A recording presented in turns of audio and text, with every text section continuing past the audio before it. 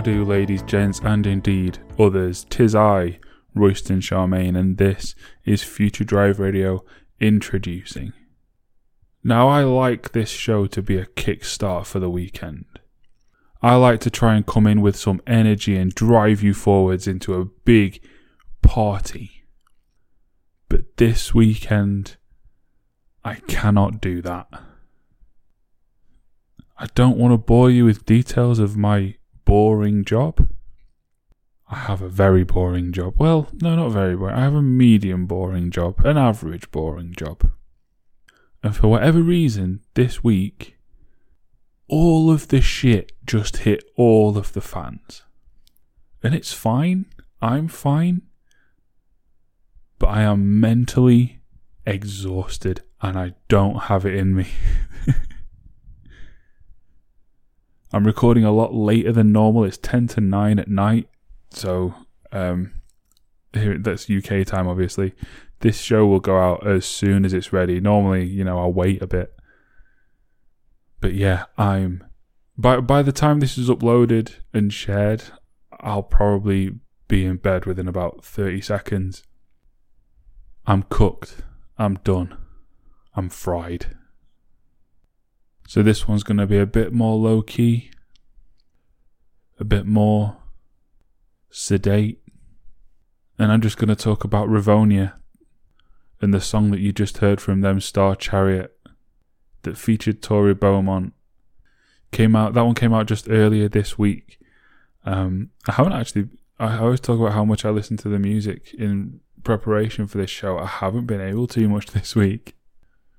But I've still found the tracks because, I don't know, I just love this kind of music, and finding things like that have like 40 plays after 4 days, it's just amazing. Like, that track is so good. And Future Drive Radio introducing is all about that. If you like that track by Rivonia, go over and listen to everything that they've ever done. And another one that you should do that too is Cirrus, and this is their newest song, Departure.